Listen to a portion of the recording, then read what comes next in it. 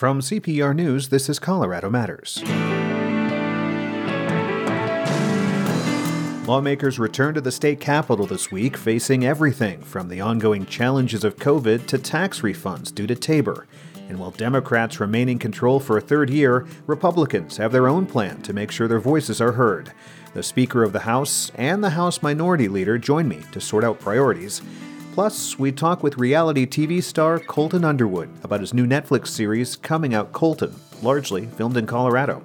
It is my life. I think sometimes people forget that too, including myself at times. Then he's been called Colorado's most important artist, an abstract impressionist known for colorful paintings of complex shapes and intricate patterns. We remember Clark Rickert.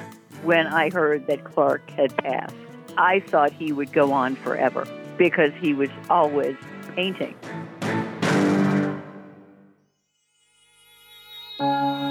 Thank you to everyone who gives to support the work Colorado Public Radio does every day.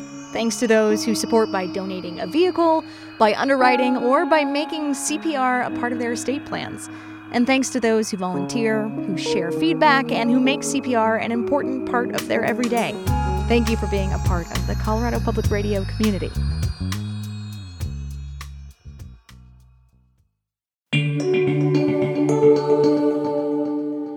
This is Colorado Matters from CPR News and KRCC. I'm Nathan Heffel.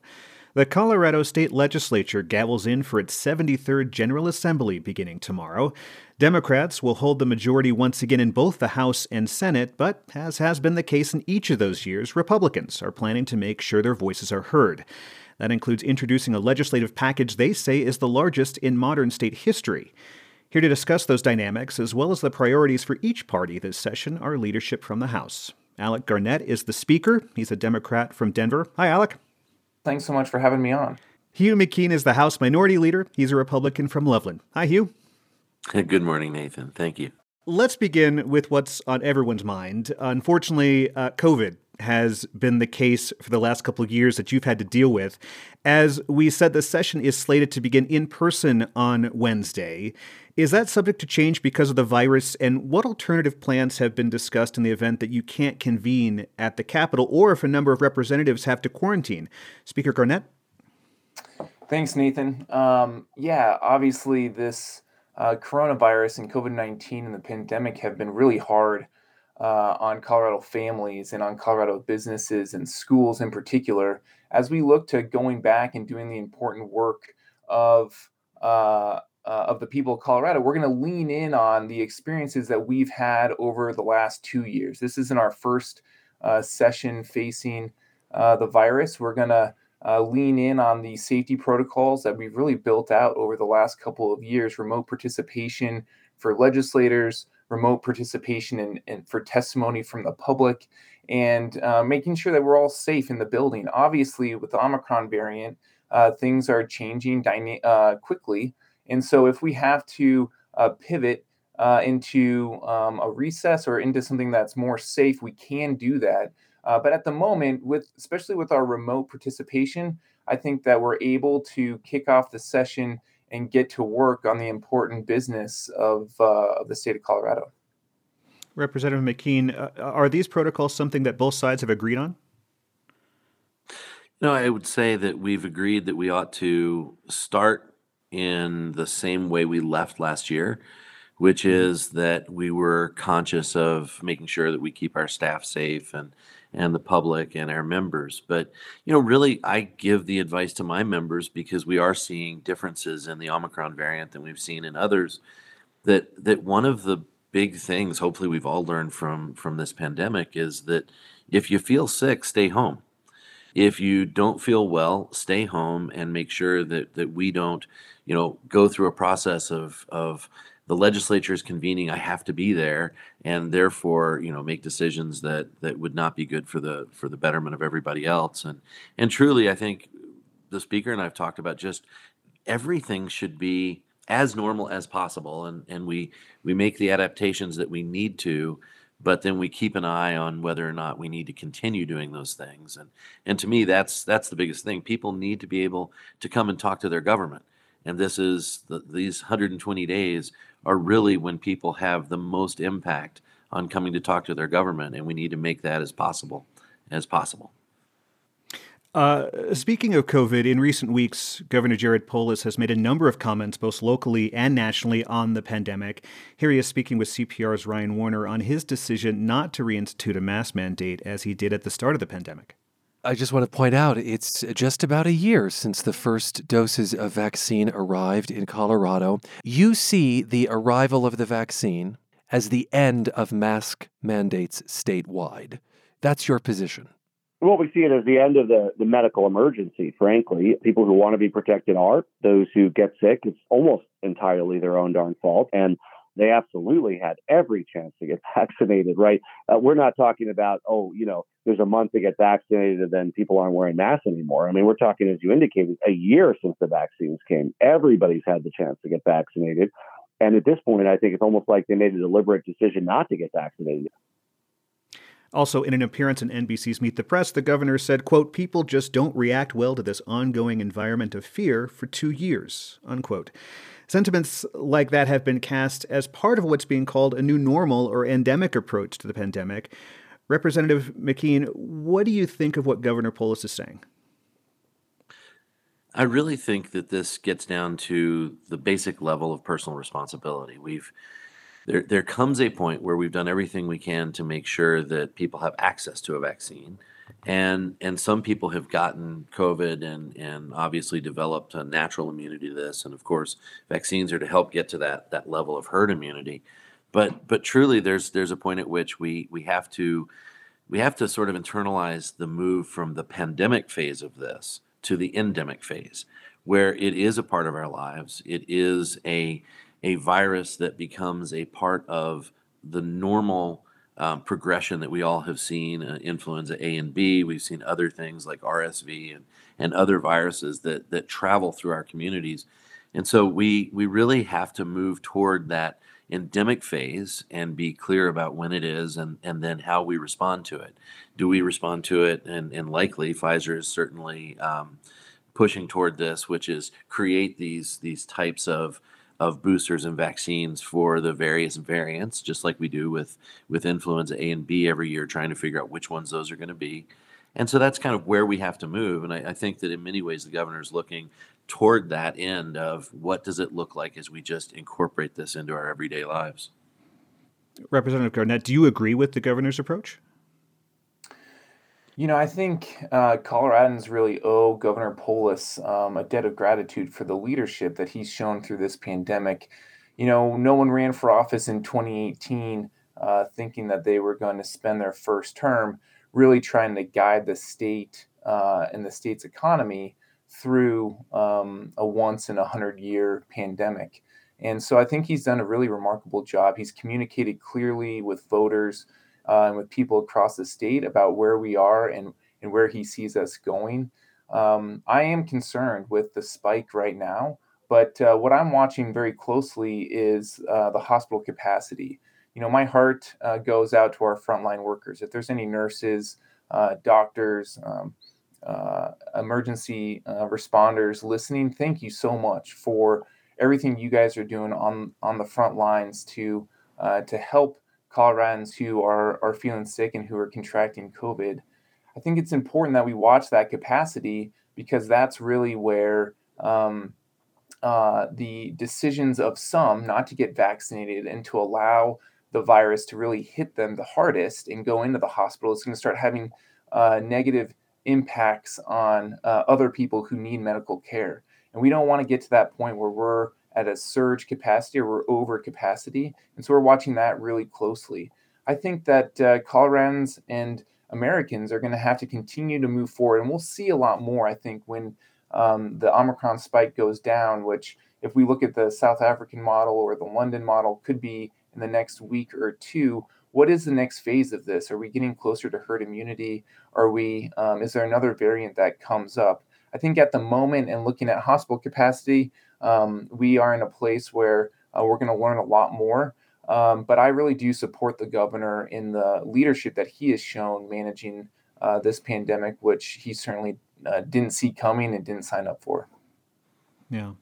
Well, let's move on to the actual legislative session. As we mentioned before, on Wednesday, GOP leaders are planning to release what they call the Republican Commitment to Colorado, with more than 40 bills being introduced as part of a broad legislative package. Representative McKeon, you're scheduled to appear at a news conference on this. Can you give us just a brief taste of some of the major initiatives the party is looking to accomplish? Absolutely. I can sketch you the broad strokes. And back in August, we held a press conference to talk about what we have been hearing for actually several years, and that is that Colorado families are at sort of a breaking point with how they can go about their daily lives. And what we've heard is that there are basically three big components of where Colorado families are struggling so much. One is the cost of living here.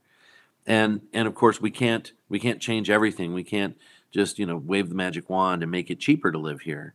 But what we can do is try to get government out of the places that it has inserted itself, especially in the last couple of years. We had a bill that got pushed through last year. Speaker Garnett was one of the sponsors, and I fought it really hard. That was Senate Bill 260, which was what was to be and was slated as this fix to transportation woes in the state. And it included a 9-cent increase in the gas tax. And the challenge is that 9 cents, cents don't really sound like that big until they keep adding up. And so, when you go to fill up your car to go to work, now it costs more to go to work.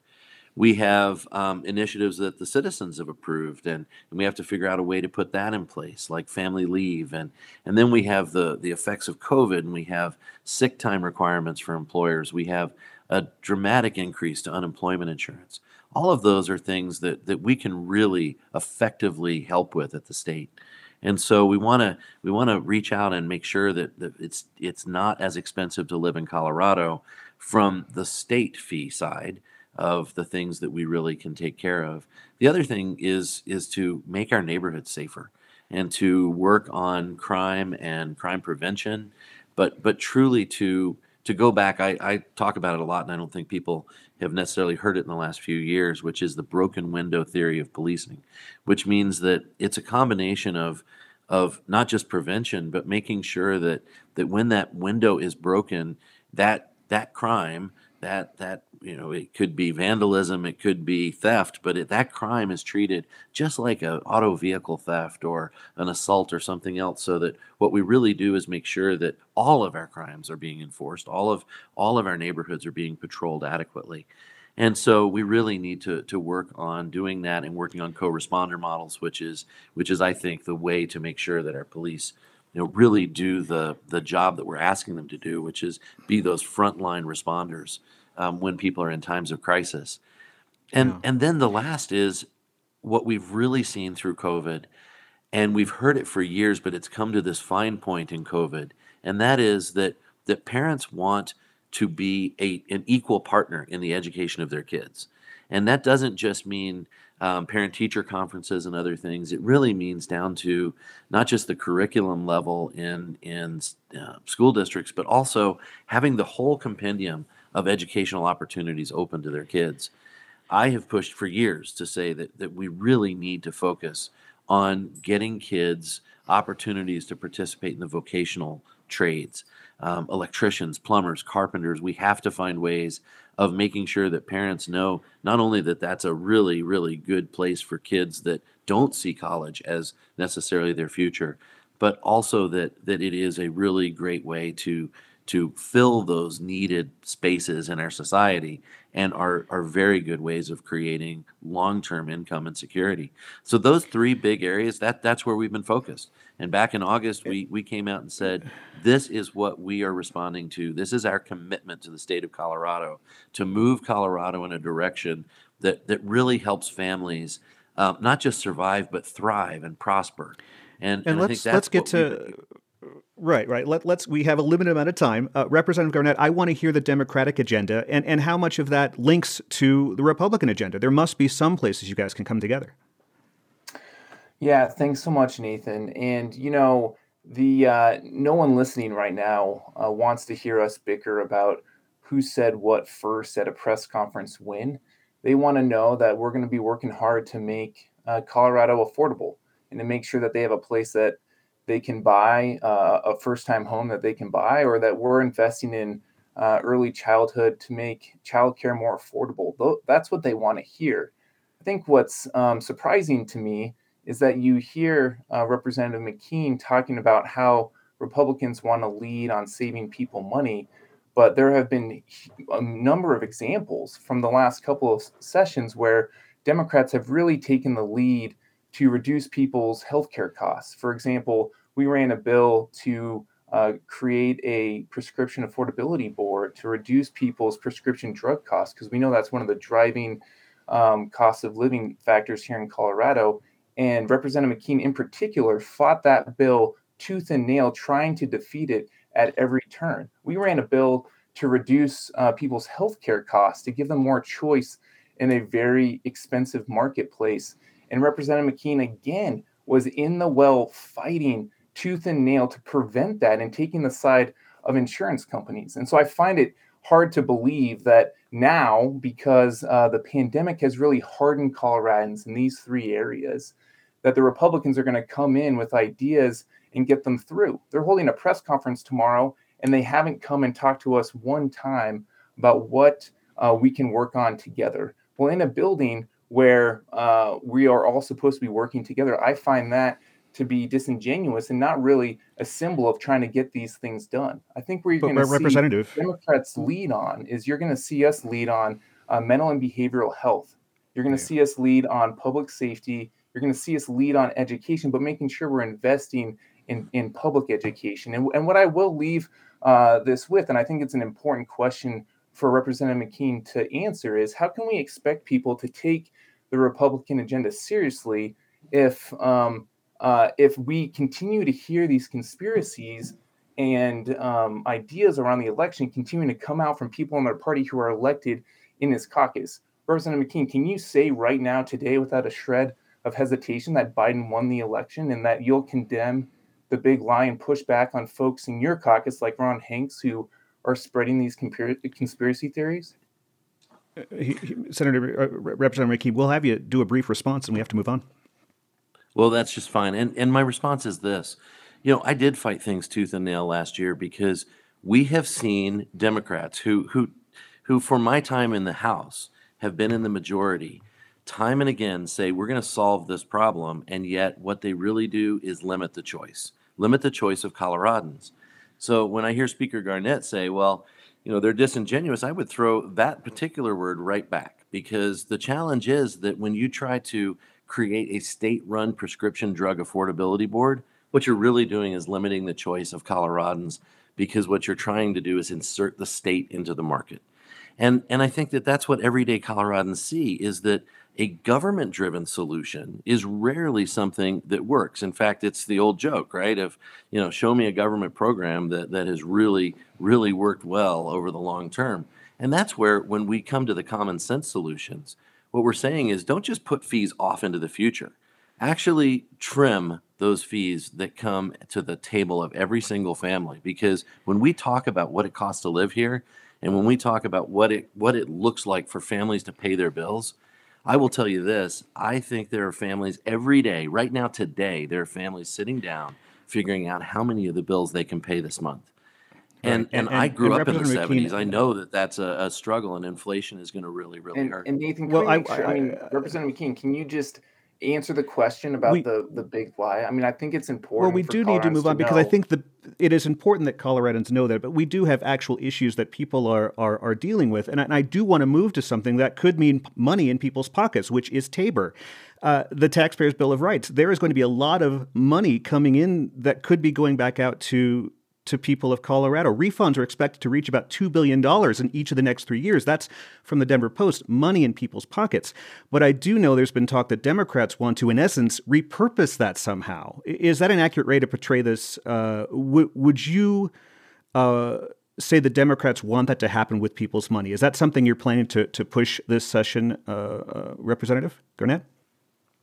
Yeah, thanks, Nathan. And again, I hope that Representative McKean can come back to that question, because what I hear from Coloradans a lot is the concern about the division and the extreme partisanship that they're seeing. When it comes to the Tabor refunds, there's a couple things. One, we should be proud of how strong our economy is right now. There was a lot of challenges coming out of that pandemic, and we really came together as Coloradans, and we helped our economy bounce back. And that's why you're seeing so much revenue coming in, and that's why we're staring down Tabor refunds in the billions of dollars over the next couple of years.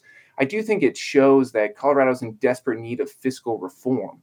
What Coloradans, what I hear from Coloradans is that they want to make sure that the taxpayer dollars that they are paying are going towards their public schools, not to private schools like Representative McKean was saying, but to public schools and into the classroom and into teachers' pockets. They also want to make sure that their roads and bridges are being fixed.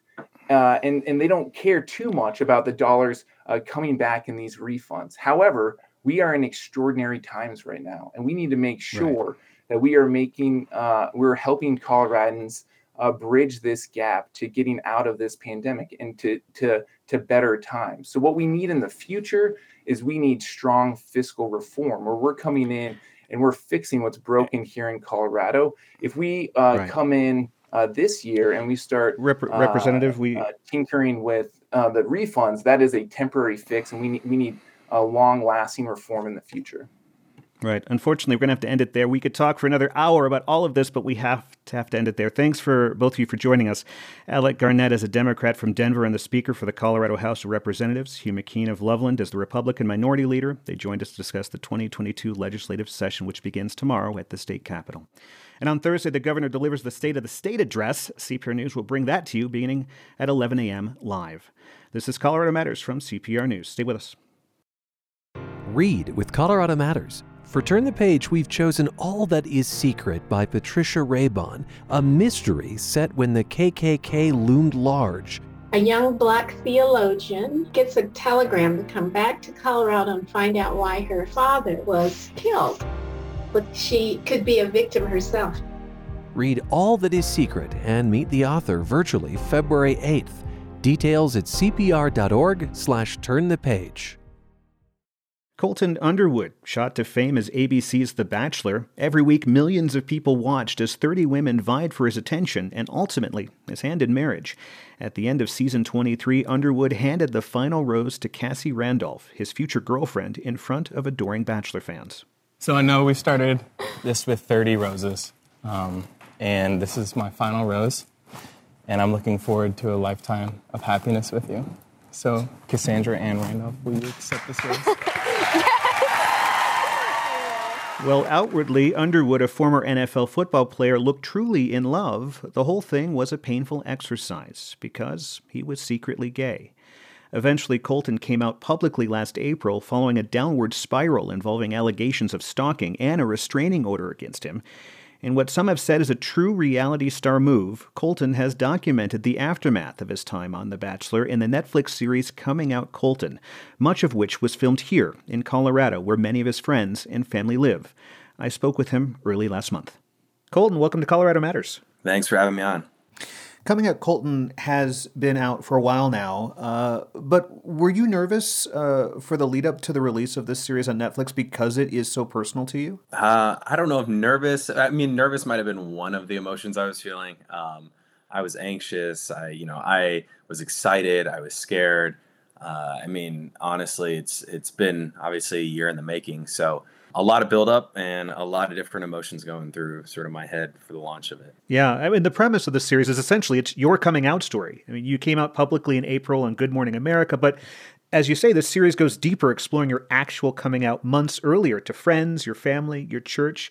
Walk us through this decision to film these intimate moments. I mean, what was it like being filmed where sharing your truth with people who were, frankly, they were surprised?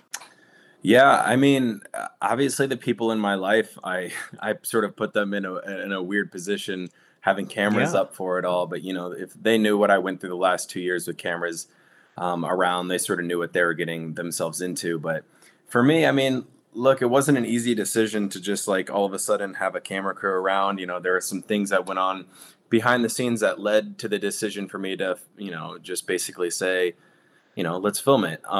And for me, I really enjoyed it because the cameras sort of held me accountable, knowing that I was going to go fishing with my dad, and that was my moment to tell him, sort of forced me to have a conversation that I put off for 28, 29 years. So like you couldn't run away from it because the cameras are rolling. You can't run right? away. Yeah, you sort of have to have that conversation in that moment. But I also say this, like the production company and Netflix specifically really, reminded me and reminded everybody working on the project that it's human first, and whatever, felt right to me was sort of what we did. And it's just honestly one of the most raw and real projects that I think I've ever seen or obviously been involved in. I mean, you're talking, as a project, but this is your life. You're essentially coming out to people who love you, who care about you. What was it like for them when they heard these words, I'm gay or I'm coming out? Well, I mean, it took me even a while. If you notice in the first couple times that I came out, like I still was sort of struggling to say the words I'm gay. It was more like, I guess this is me coming out, or I've been struggling with my sexuality. And I think that they could sort of just sense how uncomfortable I was with it and how new and sort of shy I was around the subject matter. So, it is my life. I think sometimes people forget that too. Including myself at times, how reality TV is very real for, whether people want to believe that or not. But it was an unbelievable experience, and obviously something that I'm still going through. I mean, I'm still coming out to this day. I'm still learning new things, not only about myself, but about the community, and about everybody that's in it. Yeah. You equate much of your struggle being in the closet to this toxic masculinity and homophobia of football and sports. You were in the NFL for a time and played football for nearly all of your life. And you head back to your high school in this series to explore that struggle, being in the locker room when you were younger, fully knowing you're gay and hearing the slurs and the homophobic jokes. I remember we had like one gay kid in the school. And like when you had a bad play or it was always when you did something wrong, they would call you by his name. And I just remember like that at the time, it's so high schoolish, but like that at the time was the ultimate diss, is to be called like that guy's name. Which is horrible. That's what keeps people in the closet, is because a lot of the toxic parts were allowed and deemed part of the culture. How do you square that atmosphere with the strong bond that you felt for your high school coach? I mean, you said in some ways on the same level with your father was what you felt for your coach, right? Well, yeah. And I mean, I think for me, if there would have been a time or a moment in place in high school where, the coaching staff or the teachers or just, the leaders in our town and in our community would have stepped up and sort of nipped that in the bud, it would have provided a little bit of a safer atmosphere for me. I don't know if I would have exactly came out point blank, but, when you take the reverse in and all of a sudden there are homophobic slurs all over the place, not only in the football and in the locker room, but in classrooms and in our town in general.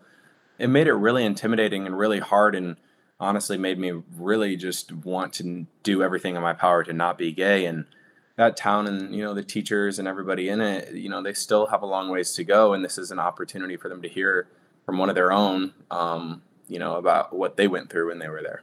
What are some of the deeper feelings you have reconciling your past while confronting the fact that this stuff happened in a locker room, that there were homophobic slurs, that there were things that, that drove you deeper into the closet? Give me a little bit of perspective on how that's still playing out in your life. Well, I mean, first I just have to take like my own responsibility and my own accountability in my actions. I mean, whether I didn't speak up in a locker room when I was a captain or whether I contributed to any type of bullying when I was in a locker room because I felt pressure and wanted to fit in and didn't want to really stand out or cause waves because I was scared it would cause questions towards me.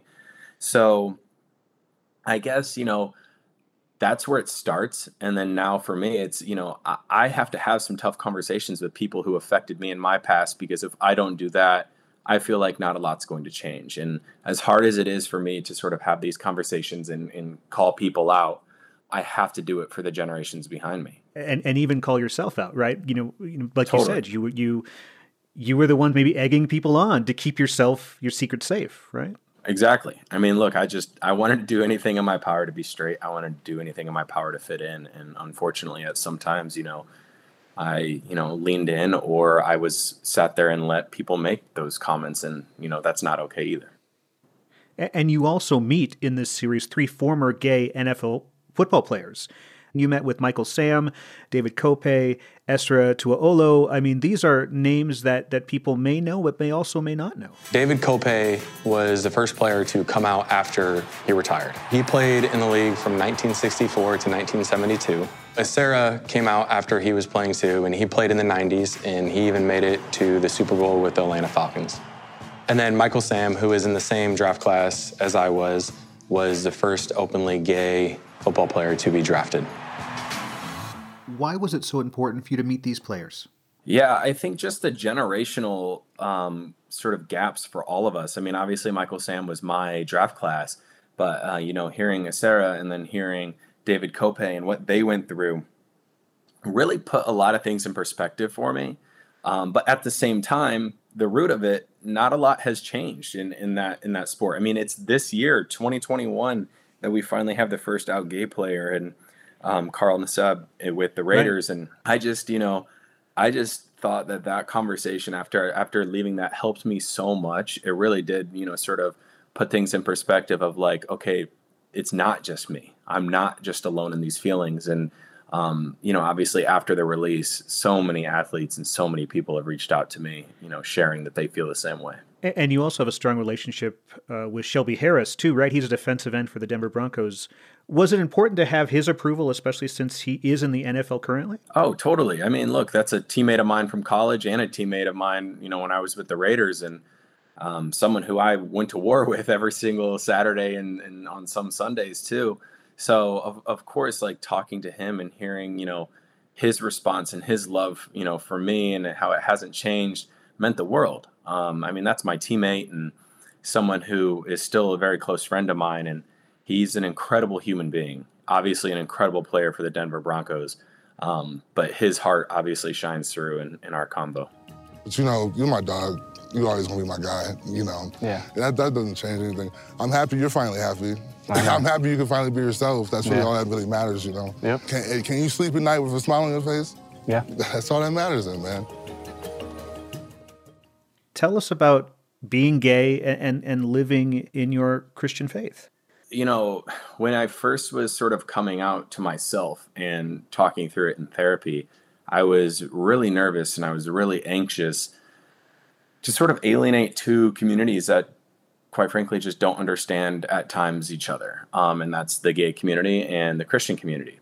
So I, was in a position where I was like, I want to be accepted by both. And I mean, obviously now, since I've continued to go through it all, I've learned, new things about both communities. I am still a Christian man, and I obviously am gay. So, that answers the questions that I was sort of seeking, in the series and at that time of my life, is can I be a gay Christian? And the answer is yes. And my relationship with God right now and my relationship with my faith is really strong. In the show, you have a difficult conversation with your pastor, and you end up leaving his church, but you're also introduced to the Metropolitan Community Church of Denver, and there you meet with a number of gay church members and discuss being gay and Christian, and it's discussion led by the church's pastor, Ben Mann. Take a listen. The organization of the MCC was started over 50 years ago by a group of gay men, and if you'll notice, our backdrop, this beautiful stained glass window that you see, the body of Christ. He has different skin tones and different body sizes. And the reason for that is that we can come together, that we can be different, that we can ask unusual questions. And everyone in this room, I think, is involved in some kind of justice work. I just want you to hear that you are loved and you are accepted fully, regardless of who you are, how you are, and what you want. I feel like at the beginning of this week, I was asked to leave part of myself behind to stay close to God. So this is definitely a good thing for me to see and experience. That was incredible for me to hear and see, and for them to even push me and be like, you're not going to lose your faith. Like it's not a sin to be gay. We have your back and we're going to explore this with you.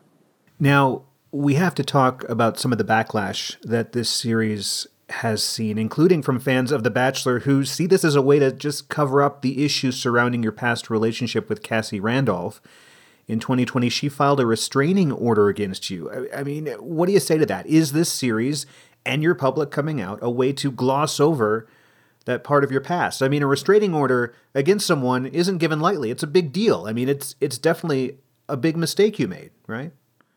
Yeah, I mean, and to answer your question very bluntly, no, this was not to gloss over anything of my past. If anything, it was for me to take ownership and accountability for, the things I did. Obviously, my past has a lot of different layers to it, and especially when speaking to the restraining order and everything that went in there. But I thought it was important for me to acknowledge sort of, hey, this is what got me to this place in the first place. This is how I ended up being, mentally very unhealthy.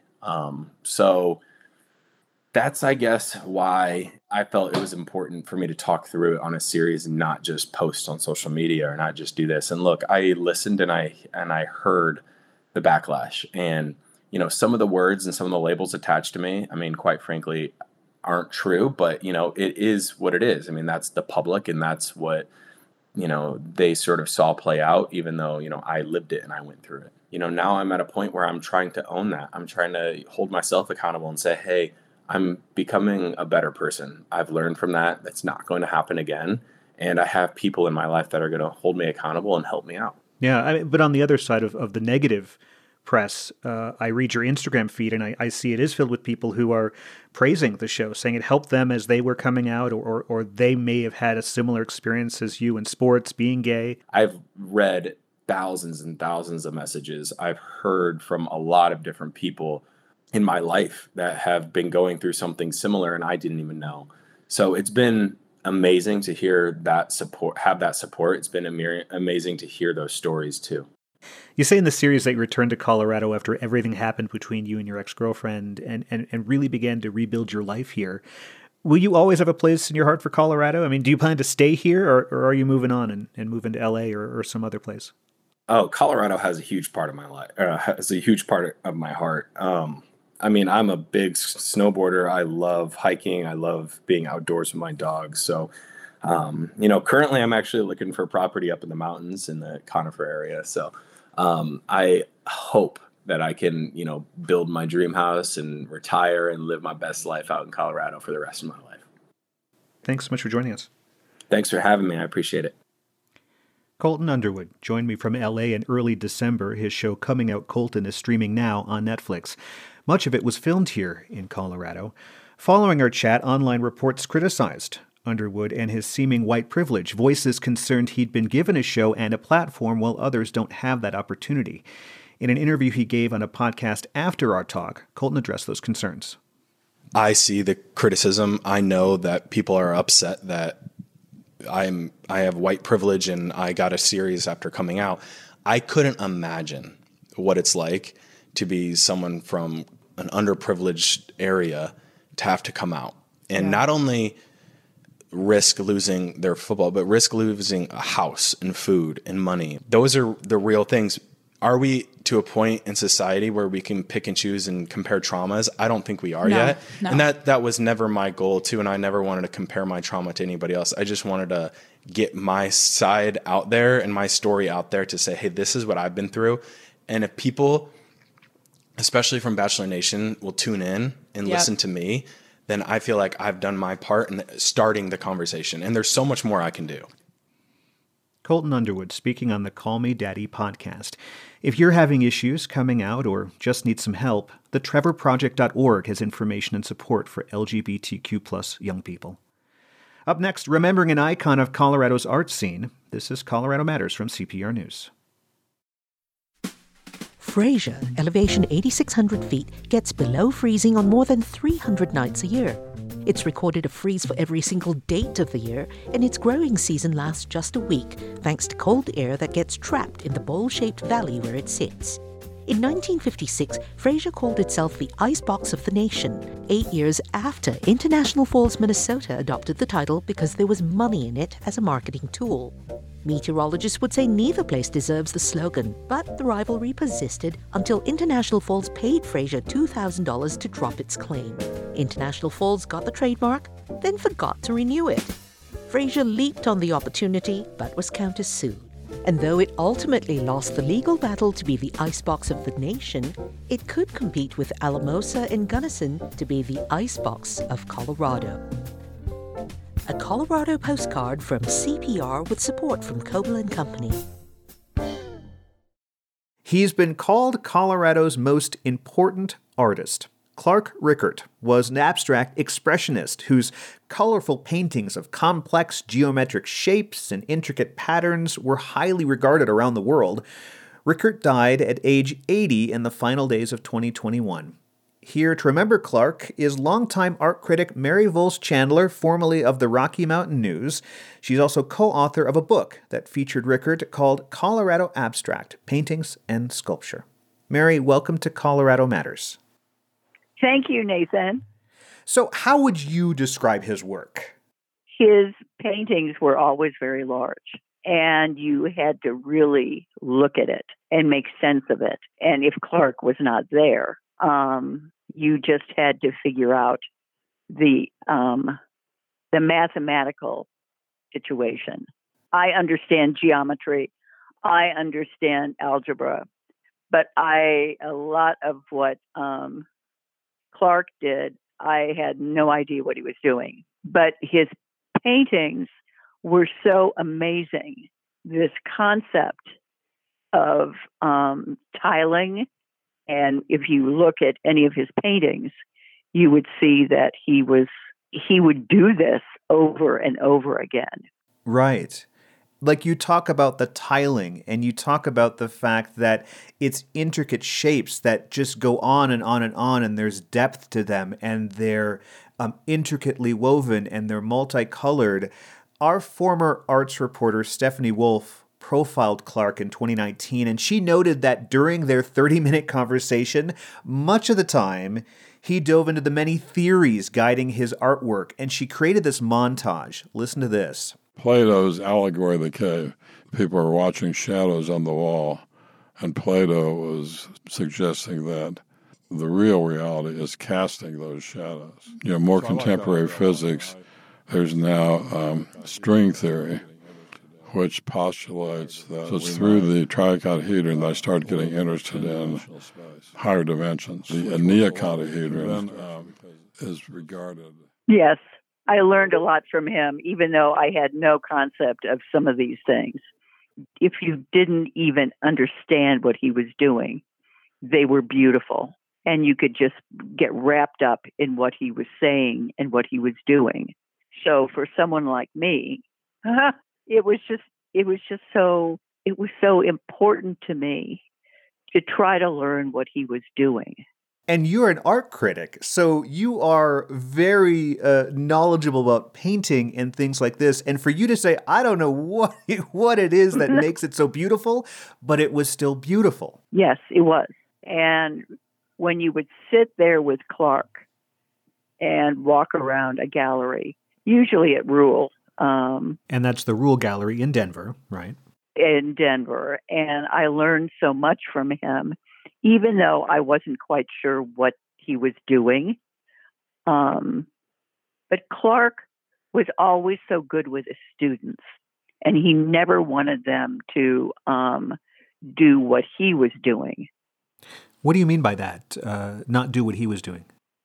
There were times when he would ask me to come in and look at what his students were doing, and he never pushed them to do what he wanted to do. I mean, he was just a great teacher. And he taught for many years at the Rocky Mountain College of Art and Design. I'm curious, when you were there with him, did his students like him? Did you hear that overall? They really, I'm not going to say they loved him, but he was so good with them. He never wanted any of his students to do exactly what he was doing. Now, that's a really important thing, because there are other teachers who wanted their students to do the same thing that they were doing. And Clark never did that. Mary, I stumbled on a YouTube video of what appears to be Clark's students, and they're doing impressions of him. Do you think that this art is cheese? Or do you think that this is art about cheese? Have you ever heard of Takashi Murakami? Do you know who Takashi Murakami is? Okay, let me know when you're ready. It's going to be short. Okay. Life, you're so slife. That's it. End. And of course, that last voice was Clark himself. I can see the playfulness he had, and I can see the joy that his students had for him. Mary, when you heard that Clark had passed, were there any memories that popped into your head right away upon hearing that he had died? I for some reason, when I heard that Clark had passed, I thought he would go on forever. And because he was always painting. And I guess it was in maybe July and August, I went to Rule to see some paintings from Margaret Newman. And Clark had some pieces upstairs, and they were just wonderful. And when I heard that Clark had passed, I just thought this can't be happening. It just can't be happening. Knowing that his students still cared for him and how much he gave them in terms of the paintings they did. Clark also created what many call the first artist commune, which was in southern Colorado, Drop City. Can you describe that for us, for someone who may not know what that is? Okay, so there were several, maybe it was 5 or 6 people down near Trinidad. And people back in the 60s thought that they were dropping acid, that kind of stuff. But that's not what Drop City was. They were dropping things from these towers to see what would happen when it landed on the ground. I mean, I wish I could have been there back then. And were they calling that art or something, or more of a science experiment? That's so interesting. It was a science experiment. And I think when I read about what he had done and his friends had done, I wish I could have been there. Because it was where people could express their art and do experimenting and things like that. But of course, press accounts at the time, they called it, quote, rife with drugs, alcohol, and hippies. But that wasn't a fair picture. And they were not hippies at all. I mean, maybe they were, but they were experimenting with everything. And Clark continued this. Can you talk a little bit about the importance of Clark outside of Colorado and why his work has resonated for the art community, if you know that? Because I know that his artwork is on display right now at a gallery in Marfa, Texas, which is very well known in the art community. Well, I have not been at Marfa, but when Rule began to deal with Marfa, people would be transfixed, trying to reading these paintings. And I know he had other places that he had paintings elsewhere. But the Marfa thing was just a last blast. But apparently there's going to be another one in Denver, just to remind people what Clark was doing. Mary, I really appreciate you sharing your memories with us today. Thanks so much for being here. Well, thank you for asking me. Art critic and reporter Mary Voles Chandler, formerly of the Rocky Mountain News. She's also the co-author of Colorado Abstract, Paintings and Sculpture. We remembered artist Clark Rickert, who died Christmas Eve Day. His work was most recently on display at a gallery in the art epicenter of Marfa, Texas.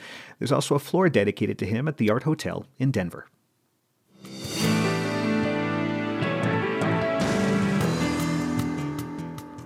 And that's Colorado Matters for today. Thanks for joining us, and to the team of audio artists who make it possible. Carl Bielik, Anthony Cotton, Pete Kramer, Andrea Dukakis, Michelle Fulcher, Matt Hers, Michael Hughes, Carla Jimenez, Pedro Lumbrano, Patrice Mondragon, Shane Rumsey, Ryan Warner. And I'm Nathan Heffel. We'd love to hear from you on Twitter. We're at Colorado Matters, or send us an email, coloradomatters@cpr.org. This is Colorado Matters from CPR News and KRCC.